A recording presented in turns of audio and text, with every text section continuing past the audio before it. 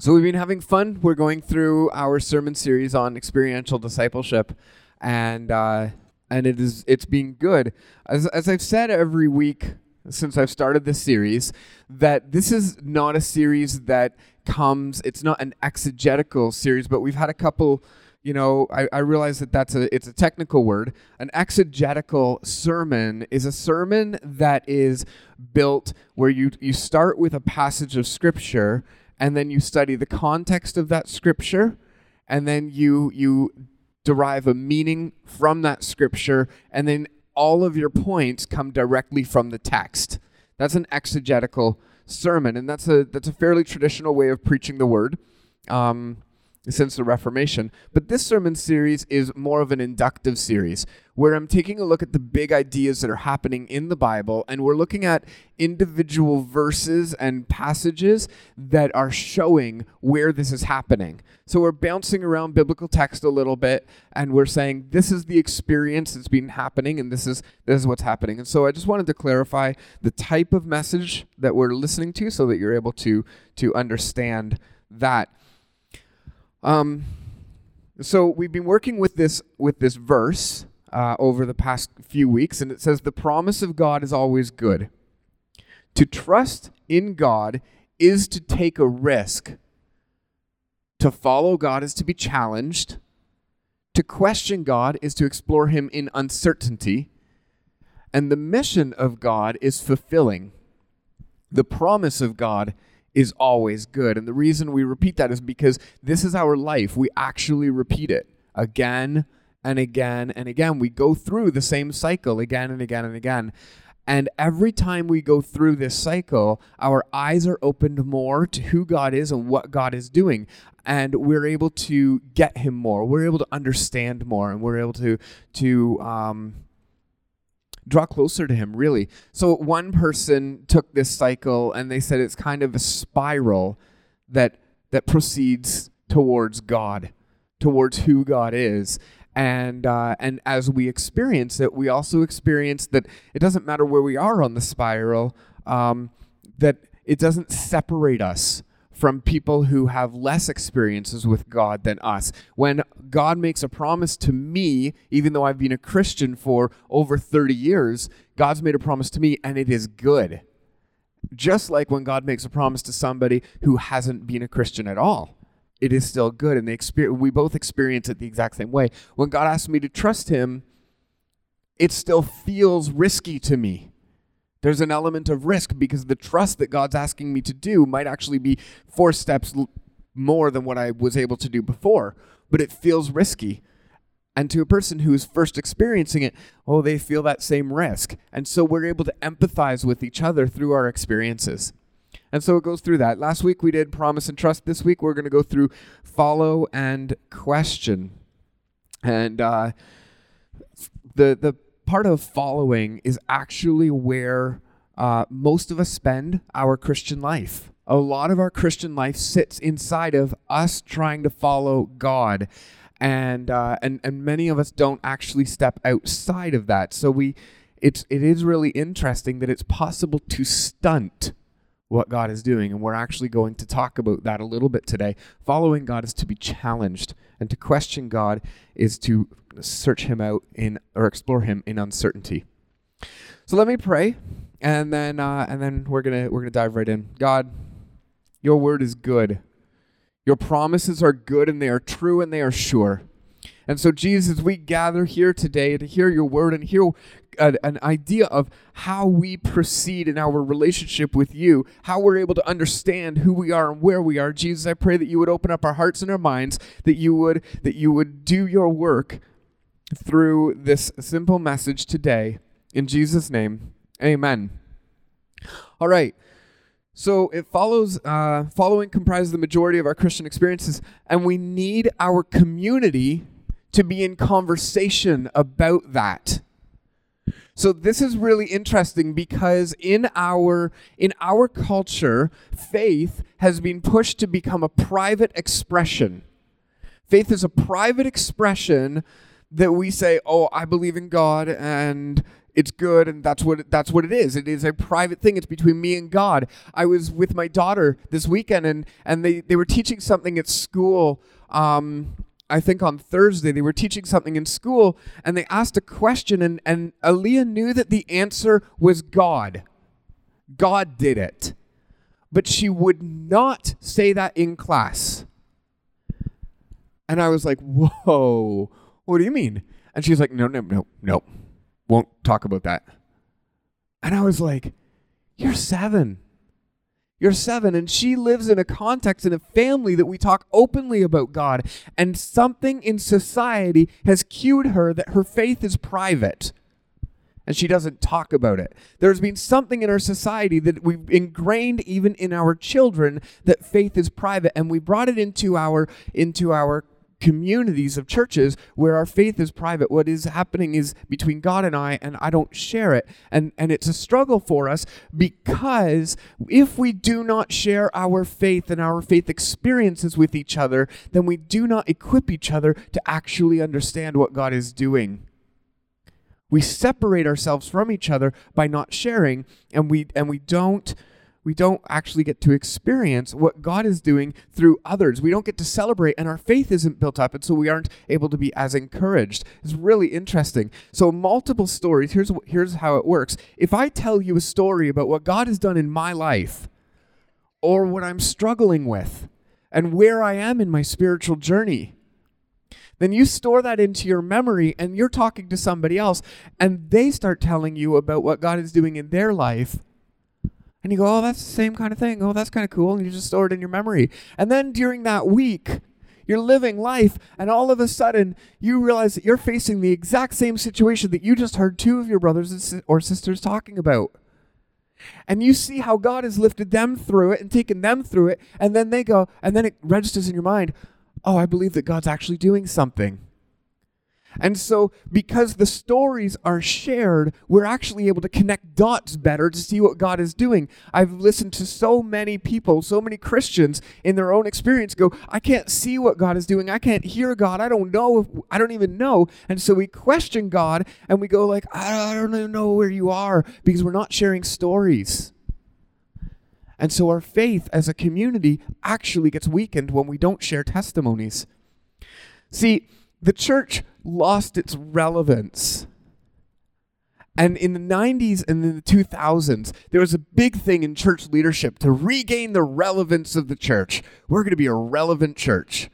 And relevant became the word in the 90s and the 2000s. We're going to be a relevant church. It matters. And what they said that was going to be was, we're going to be cool. We're going to have cool music. We're gonna try to play music like what's on the radio, or we're going to talk in like relevant language. So some pastors actually even got used to swearing from the pulpit. And so, right, because they're trying to be relevant, and they're trying to be like, oh, we're relevant, and all they did was become similar to the world. And they lost their relevance. But where we actually lost our relevance, and what relevance really means, is, does it affect my life? People sit in church services and they go, it's irrelevant because it doesn't affect my life. Because our stories aren't coming out. Our stories aren't happening. And so the more we share the story of what God is showing you, what God is teaching you, what you're experiencing, the more relevant our gathering becomes, which is why we emphasize these community pieces where we're talking and sitting, reading the Bible, saying, where do you find yourself in this? What's happening here? Because those moments, that's relevant. This is real to me. This is something that's real. And so we're talking about relevance. We want to hear about your life. So to follow God is to be challenged. It really is. It's to be challenged in the way we think about life. It's to be challenged in what we do. It is a full-on challenge to follow God. So when we think about following God, we often think of people like Abram, who God gives a promise in Genesis 12 and says, go from here, I'm going to give you a land, and all nations are going to be blessed from you. And so Abram actually puts one foot in front of the other, and he follows God towards that land, and he seeks it out, and all this other stuff happens. It's kind of cool. Or we think of, the Israelites or the Hebrews in the land of Egypt, and they follow God out of Egypt, and they go to the promised land. And we think of following God as an actual, like, one foot in front of the other, we follow God. Or we think of Jesus, who comes up to the fishermen and says, follow me. And so they come up and they follow. And so what gets really strange for us as Christians who attend church is when we use the follow language, we're all seated. And we're like, I don't know what to do. What do you mean by follow God is to be challenged? So I was searching scripture saying, okay, so really what are we getting at here? And Psalm 119, we've got David who gives us a tidbit, an example of what it means to follow God. So Psalm 119 is the longest passage the longest chapter in the entire Bible. It is 176 verses long, so we're going to read them all. No, I'm kidding. It takes 11 minutes. So we're not going to. I'm going to take this one. How can a young man keep his way pure? By guarding it according to your word. With my whole heart I seek you.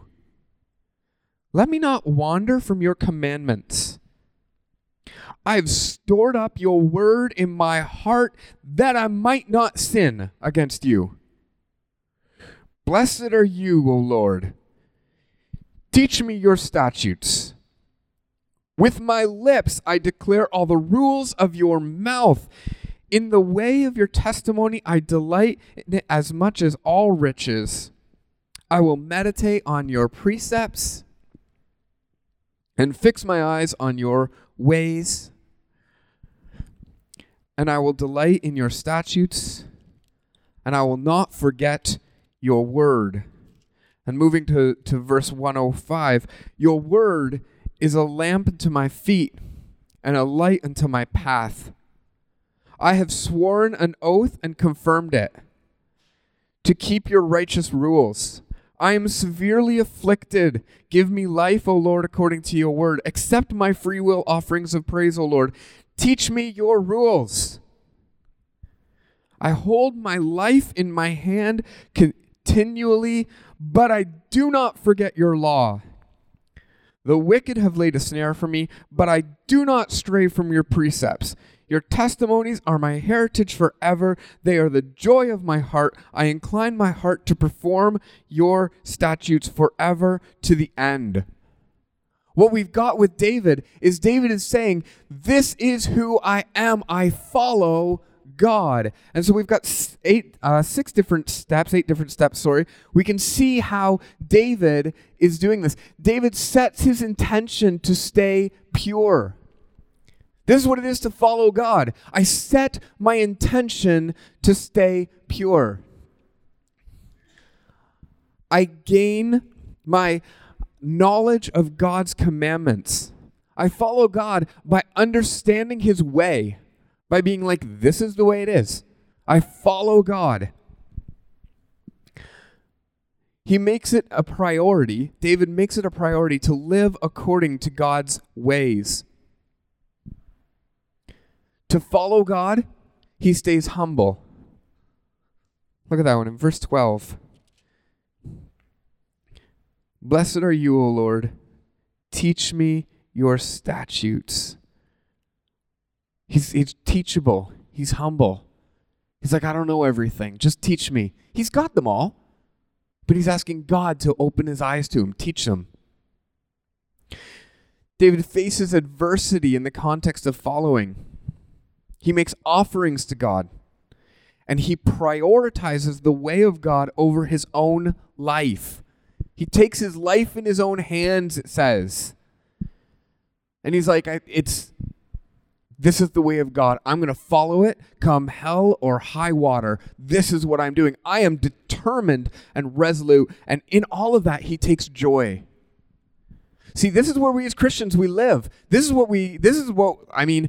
If I put that in front of a pastor in terms of the way it is to be a Christian, most pastors would be like, yep, that's it. That is the be-all and end-all right there. That is how to be a good Christian. Follow God's ways, knowledge of commandments, live according to his ways, stay teachable, make your offerings to God, prioritize God over everything, and take joy in God and worship him. Perfect. You are done. You're done. That's what it is to be a Christian. And so what I'm suggesting is this is a part of what it is to be a Christian. It's a big part. We follow God, and it's challenging. Guys, it is challenging. When I say that David sets his intention to stay pure, you and I all know that there are areas of our life that we're tempted to do things that shortcut, that say, I don't want to stay pure. I want to do it my way. I want to have it my way. And so then we go, okay, so we're challenged where God goes, nope, you're doing it that way. We know that sometimes there are ways that we want to spend our time that aren't what God wants us to do, but we really want to do it. And God's like, nope, you're doing this. You're going to just straighten out. You're going to walk this way. We know that it's challenging to stay humble and teachable when you're like, yeah, I've heard this verse 100 times. I know. I've been through this for so long. We know that it is challenging to say, I'm going to do all of this. And God challenges us. One of the crazy things is God challenges us, and we call it sanctification. God challenges us, and he changes us while we're following him. And it's hard. See, because God's ways don't actually equal my ways. Still, even though I've been a Christian for so long, God's ways don't equal my ways. I would do things faster. I would do things in different ways. I would make things happen faster. I think about this church plant, and I'm following God, and I'm saying, okay, God, this is what we're doing, and we're doing it as a team and all this stuff. And in my ways, stuff happens faster. And in God's ways, he's like, no. I am building strength. I am building unity. I'm building community. I am doing things the way that he sees fit. In my ways, evil's removed from the world tomorrow. And God's like, no, I'm doing things a lot slower than you are. God's ways aren't my ways, and that's challenging. See, the Holy Spirit, this is really interesting.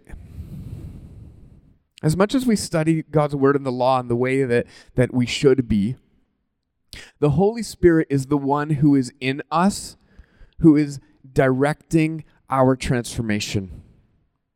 This is huge. The Holy Spirit is the one who is picking out in your life what he wants to change. As a church, big church, we struggle with being judgers. Because we know the perfect law of God, and we hold it close to our heart, and it infuriates us to no end when someone doesn't live up to it, especially someone who should live up to it. We get angry at that, and there's a holy righteousness that should be happening there. But what we need to understand is that the Holy Spirit is not working on my timeline or on your timeline, and he is doing one thing at a time in people's hearts. And I truly believe this, and I've experienced it my entire life. This is the way it was explained to me, and I really want to impress this on us here. We have a ceiling ahead of us, above us right now. Let's say that ceiling is something that God wants to change in my life. Let's put it down to the fact that the ceiling might be a sin that keeps on getting me. Let's pretend that when I was 13, I started smoking. And so God wants to take that away because a Christian teenager should not smoke. And so we've got this here it is. That's the law. Now, there are 100 other things wrong with me when I'm 13 years old. I am angry. I have bursts of rage. I'm rebellious. I have all of these other things, right? And maybe when I'm 38, I might still have those things. Or maybe you do, or whatever. We've got these list of sins. And when I take the perfect commands of God, and then I compare them to everything that I do, man, my list of wrong is really long. And maybe yours is too. Or maybe yours is really short. But what happens is the Holy Spirit goes, see that one? I'm dealing with that one. And he gives us the power, and we climb up and we break through the ceiling, and we're victorious over that one thing. And God goes, good. Floor number 2. There's another one. He allows us to experience the accomplishment where he's like, great, awesome. There's that joy. And then he goes, and now here's something else. This is lifelong sanctification. He takes us through it. The question is not, do I sin right now? The question is, what is God working on you, and are you allowing him? Are you giving him that opportunity to say, you can take that? Holy Spirit wants to change every single one of us and wants to make us more into the image of Christ. But are you willing to give him what he's working on? Or are you throwing up a red herring saying, oh, God, you're working on this one here. Yeah, this is what you're working on. And God's like, right over here. I'm working on this in you. And you're like, I don't want you to work on that. That's what I'm working on right now. This is what is happening in your heart. This is how you're going to grow. And as you follow that, God is changing your heart. See, God cares more about your heart. We see this all over Jesus. God cares more about your heart than anything else. And if your heart is surrendered to God, where it's willing to say, God, anything you want to work on right now, I'm game. But what he won't do is he's not going to overwhelm you with all of your imperfections and say, you suck. You're terrible. You are the worst. And sometimes what we've done as a church is sometimes we use the tool of following and we say to others, you suck, you're terrible, you're the worst. Instead of saying, what is God lifting you out of? And so I want to build that into us because it's so important. God is doing things. We can't change ourselves faster than God can change us. We can't change ourselves faster than God is going to change us. You can't force that stuff. God is faithfully doing work in you. And trying harder becomes a sense of pride. It becomes self-destructive. See, it's challenging because we need to allow God to just change the one thing. Man, if there were things that I could let God just take out from me, I'd be like, yeah. But God says, my grace is sufficient for you. My perfection is made perfect in your weakness. Where's God working in your heart? Where's he working in your heart today? And as we go through this, I'm going to fly through the questioning section. As we go through this, we understand that God is at work. God is at work. And sometimes it blows up our perception of God. Sometimes what we expected of God is this big, but we know that God is infinite. And we expected that, well, if you do A, then God will do B, and the outcome will be C. And sometimes you do A, and God does G, and you're like, that's not right. And so it challenges our view of God, and we go, God, I don't get what you're doing. I don't get who you are. I don't understand any of this. I don't know what's going on right now. And God's like, I'm going to challenge your construct of me. All of us have a construct of God. We have an idea, an image of who God is. And the reality of our faith is God is actually bigger than your construct. By definition of him being infinite, he is bigger than your construct. And he is doing something in us. And sometimes what we expected of God is not what we got from God. And it throws us into questioning. And this is a great blessing. See, the church has done a lot of work to say, oh, well, you shouldn't question God. Just God is God. He's sovereign. Don't question him. But as we explore him in those questioning moments, we get a bigger view. For me, it happened in my master's degree. Where I walked into my master's degree, I did not think I was going to learn a heck of a lot because, honestly, I'd been a pastor for 10 years. I'd been following God for 20. And I was like, I'm just doing this as a formality. It's a formality. And I get into class, and they start giving me constructs of God that I've never heard of, that I'm like, that's liberal, that's garbage, or, oh, that's too conservative, that's not good. And all of these ideas of God were put out on the table, and I was like, oh, if I take that idea, it's going to break everything I know about God. And I had a revelation. There are theologians who've taken that idea and who have started to understand God in greater ways than I ever had as a pastor. And I was like, oh my goodness, God is so much bigger than I ever thought. God is big enough to handle your questions. God is big enough to handle any one of your questions. And if you look at questioning as exploration of God, then we grow. We grow, and we grow together.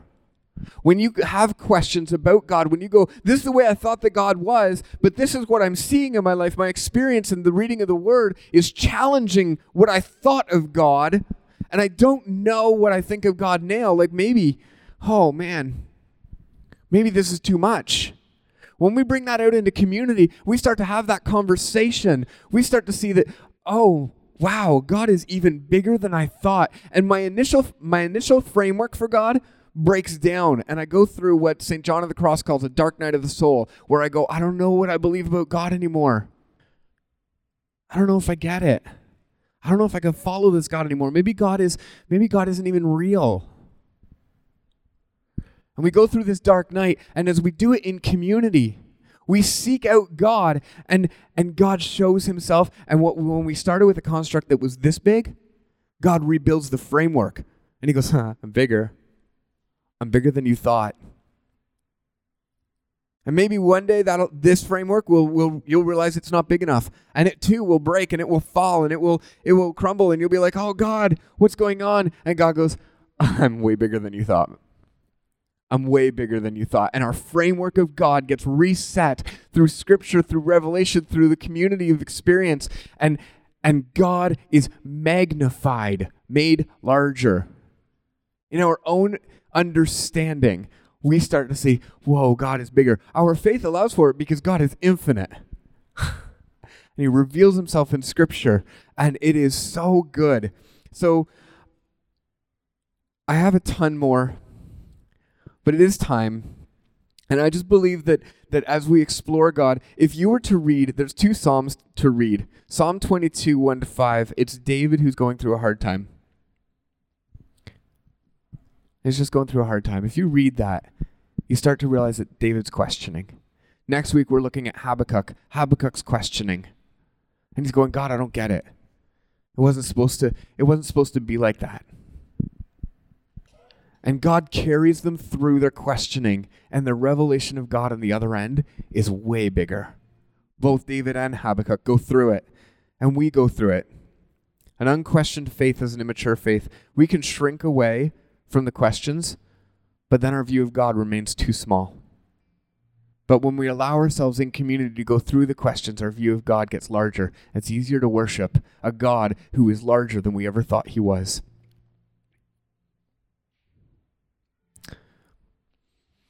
God, you're faithful.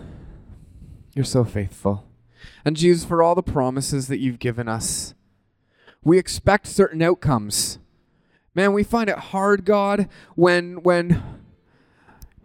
you challenge us and say, I need to take this from you, or I need you to act more like this because this is the image of Christ that I put in you. We find that so challenging because, well, we like who we are usually. And so it's hard to say, okay, God will change me. But you challenge us and you faithfully walk us through these transformations step by step, one at a time. And God, sometimes the formula doesn't work. And we go, I don't understand what you're doing, God. I'm lost. Help us grow in these. Help us see the eternal God who loves us. Help us see him clearly. In Jesus' name, amen.